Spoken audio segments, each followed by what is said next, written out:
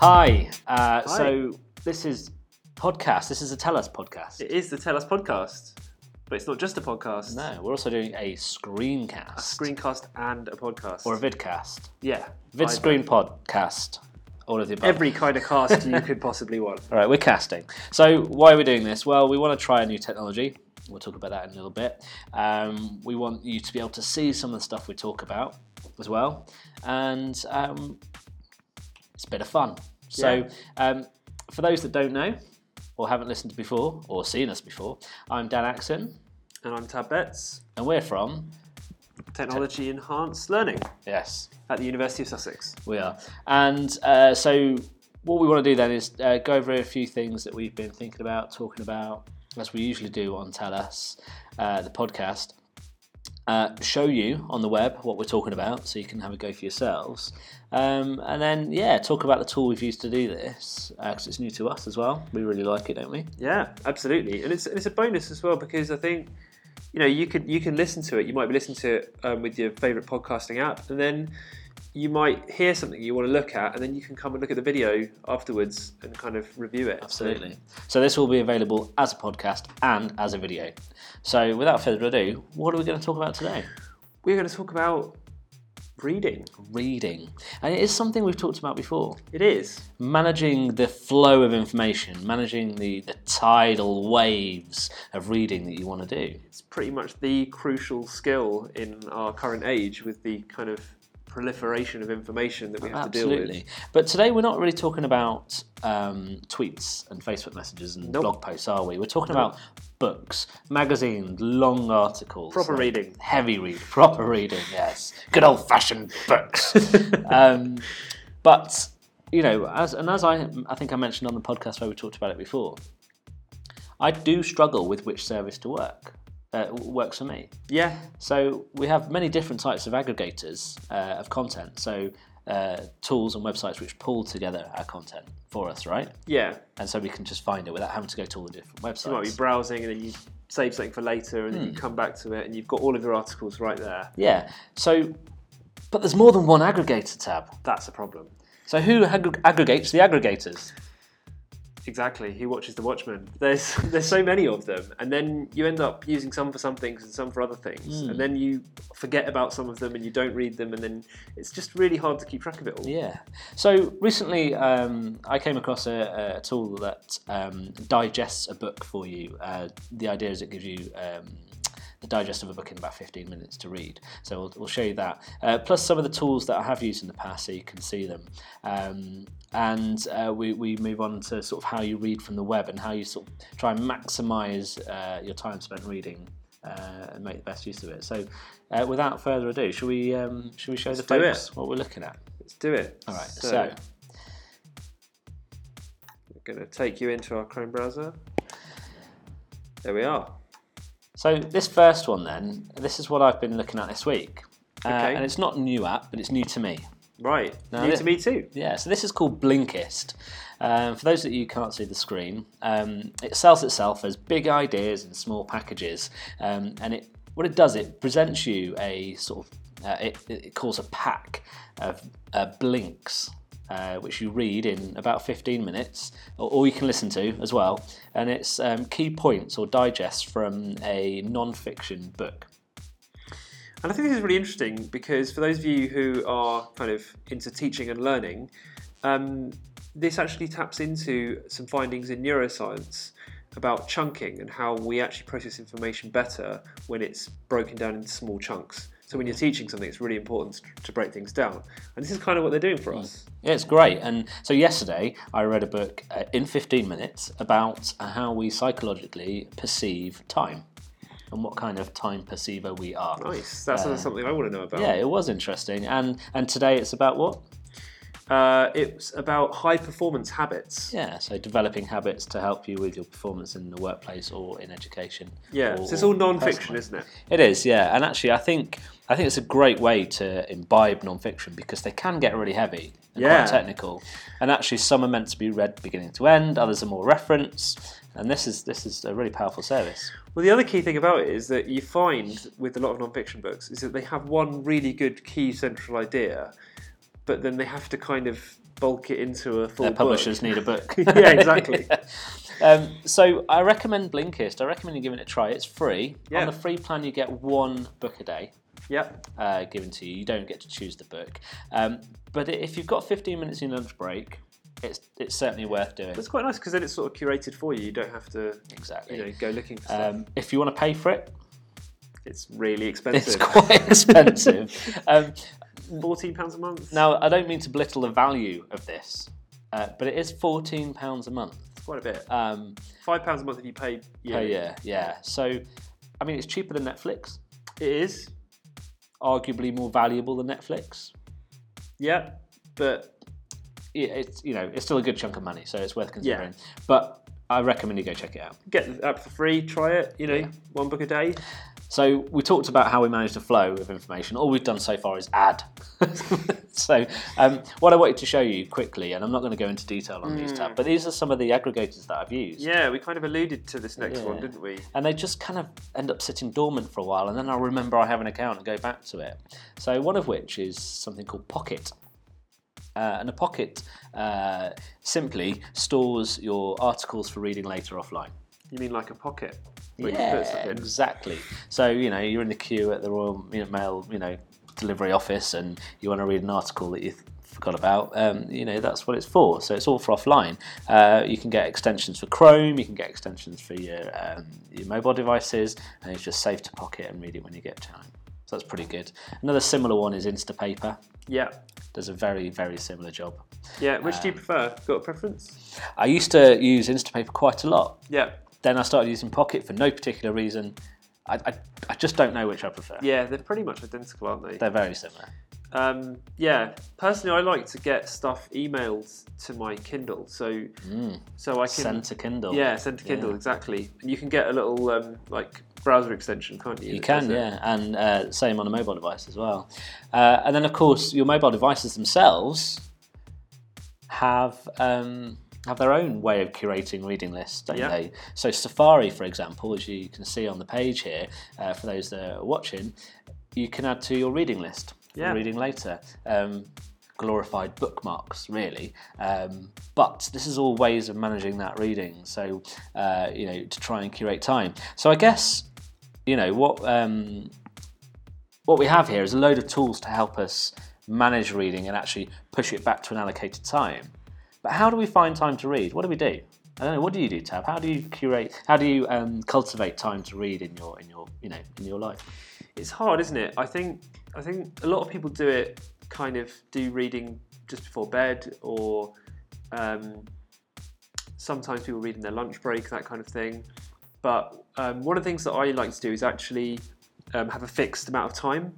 So sometimes I do something like I'll set 20 minutes aside, and I'll actually have a timer, and I'll just read for those 20 minutes.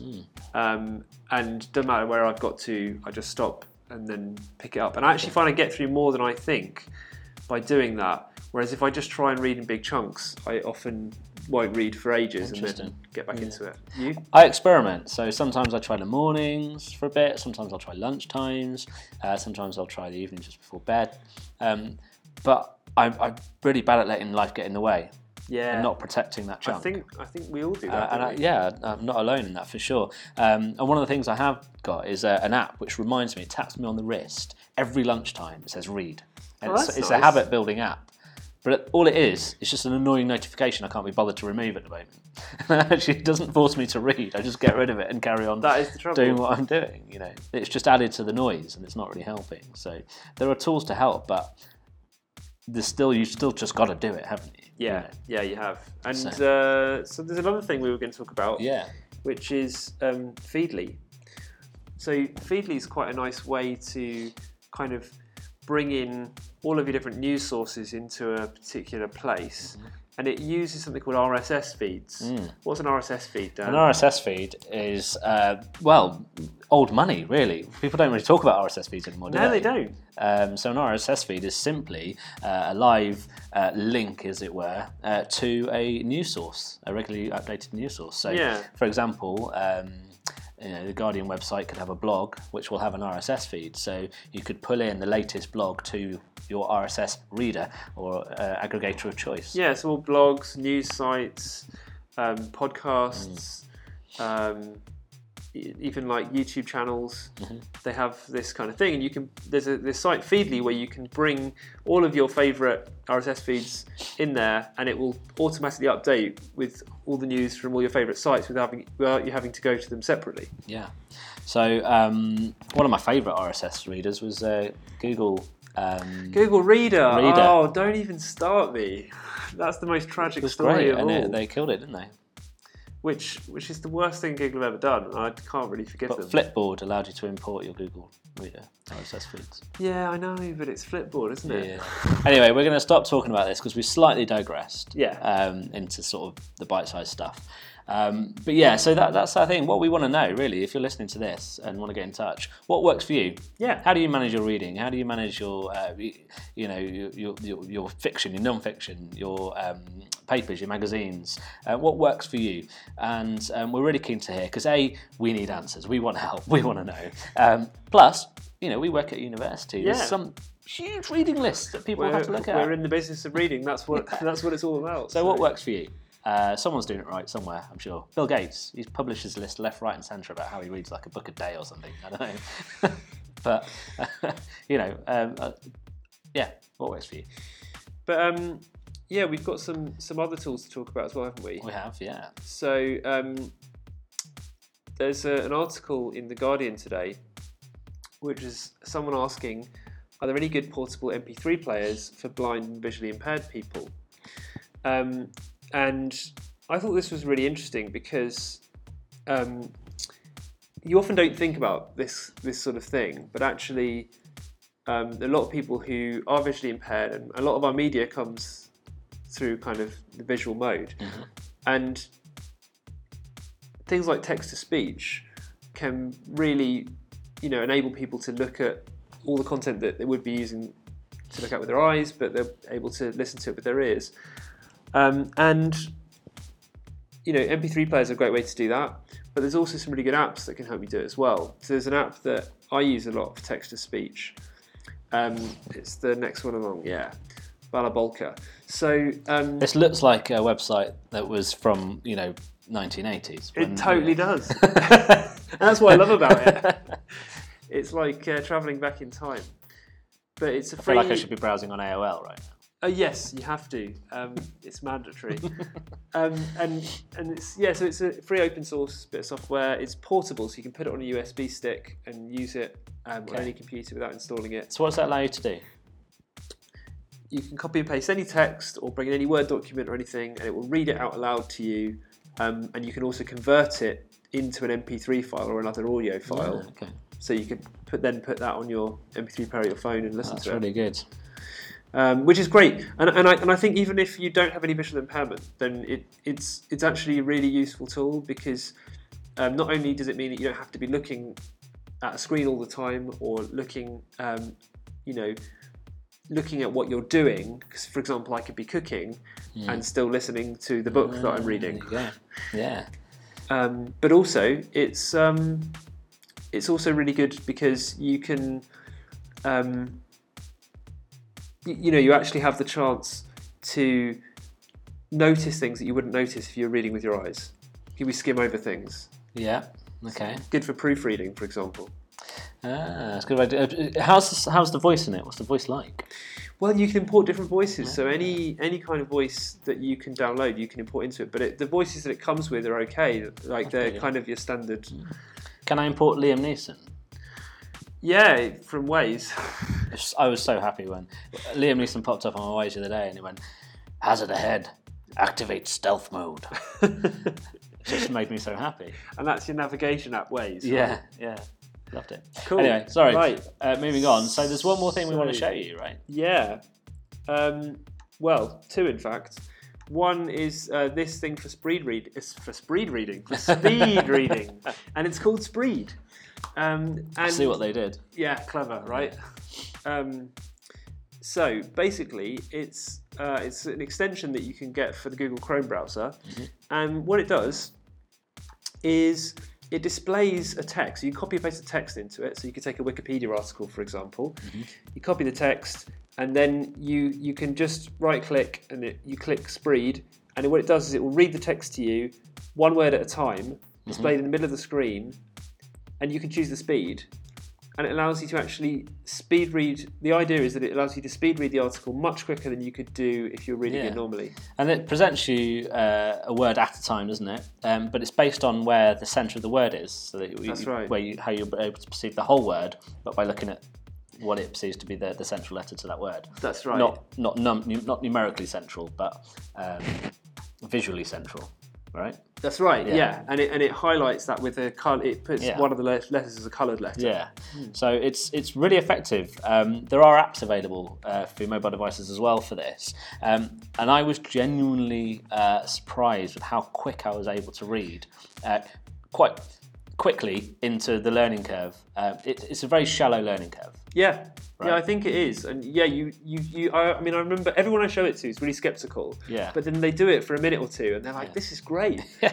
But then they just forget and don't do it. So, wouldn't it be great if future books, right, could come as a physical book? Because this nostalgia for physical books, and there's something about it, right? It's great, and shouldn't go away.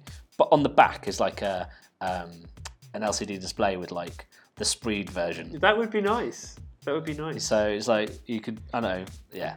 And if you could do that, but you could also then put it back into your device as a digital file so that you don't have to carry around a massive As book. an audio file. That as well. There you go. Here's the future happening right now. Right now. Technology enhanced learning. There we go. So the final thing is to talk about how we've done this today, how we've done the screencast. So there are lots of ways to screencast, aren't there? There are. And we talk about it quite a lot within technology enhanced learning because they're a great way of sharing information and giving context to what you're saying, right? Yeah, we could probably do a whole episode about it. For sure, and we'll definitely come back and talk more about screencasting. But why is this one a bit different and a bit special? Why are we playing with it today? Well, I mean, I've actually been using it to do some online teaching, and I think it's a really useful tool. I mean, it's kind of like somewhere between a screencasting app and something like Skype, where you have a voice call. And this is the first time I've seen it today, and to me it looks like a clean version of Google Hangouts. It kind of is, and it just works a lot more smoothly. Yeah. So what we're talking about is Zoom. Right? So there are plans and pricing. Don't let that put you off because it's free to use the basic features, right? Yeah. So if you're teaching, if you're having a conversation that's just one-to-one, then it's unlimited. If you're having a group call, then it's limited to 40 minutes. So you can't go over 40 minutes. But a quick call over 40 minutes. They're hard work anyway. Yeah, Even with exactly. the best low latency hardware and software. So it's probably a good thing to keep it to 40 minutes. So what's quite nice about it is we've been able to share the screen. Yep. We've been able to record audio using our lapel mics. Yep. And record ourselves in a video as well. So we've done a screencast by using a video conferencing software. Yeah. For free. Yeah, and we haven't actually called anyone. We're just doing it on our own computer. But we could have actually called someone and had people, having a conversation with us and recorded that. And we're not limited to 10 minutes like most free screencasting software. That's right, and there's no watermark that you get in the corner. So. And I was quite impressed by the quality as well. It's not bad, and it records video and audio at the same time. Yeah. So the other reason we wanted to try this is because exactly that. So when we record a podcast, we just go straight up to SoundCloud and on it goes. Yeah. The idea of this was to make it easy, right? Yeah. But if we were to record a screencast, have the video, have to separate the audio, but this actually produces both files at the same time, an audio and a video. So you've got a recording of your computer screen, but also like an audio file that can be listened to. Bish, bash, bosh. Right, so we'll leave it there, shall we? Yeah, that was great. Well, thanks for listening and thanks for watching the first visually awesome Tel Us podcast. Let us know what you think. We really appreciate your feedback. We will do more of these because we're really into it. Yeah. And please do let us know how you manage your reading. Indeed. And it is nice if you go and watch the video because we'll be able to show you how to use things potentially and show you different tools. Absolutely. So check that out as well. Oh, and the other reason, of course, of doing this is with the video, we can have the subtitles from YouTube. Exactly. So Accessibility. There you go. All right, that's it for today. Thank you very much. Thanks very much. See you next time.